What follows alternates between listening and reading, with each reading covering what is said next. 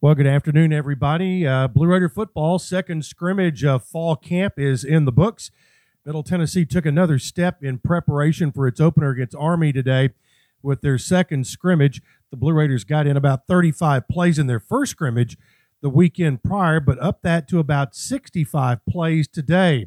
While they still have plenty to work on over the next 2 weeks ahead of the opener on September 5th, head coach Rick Stockstill is pleased with where they are midway through camp. He said, quote, "I like some of the things we did, and I've seen some improvement from last week to this week. I like where we are at the halfway point. Are we there yet? Not even close, but we're getting there," unquote. The scrimmage was highlighted by a few big plays from the offense, and they were a welcome sign for redshirt junior quarterback Asher O'Hara. He had several long passing plays, including a 39-yard touchdown strike to redshirt junior H-back Joseph Sewell, and a couple of long connections with freshman Jalen Lane, who displayed some fancy footwork on 2 catches along either sideline. So a lot to discuss and a lot to take in right there. There's a full story on the scrimmage on GoBlueRaiders.com. Middle Tennessee seniors Reed Blankenship and Robert Jones have been selected to the 2021 Reese's Senior Bowl Top 250 watch list.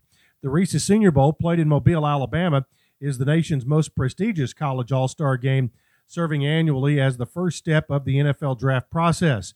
A total of 93 players who've participated have been drafted, including 40 in the first 3 rounds in each of the last 2 years and 10 first-round picks in 2019.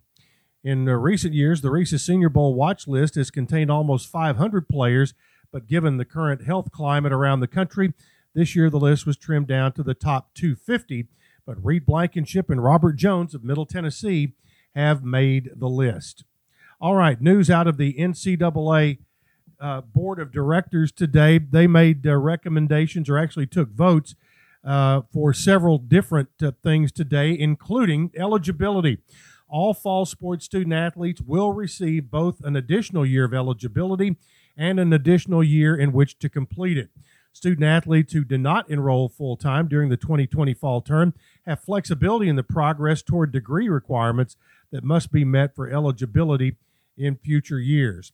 Financial aid. Schools are prohibited from canceling or reducing athletic scholarships if a college athlete in any sport opts not to participate due to COVID-19.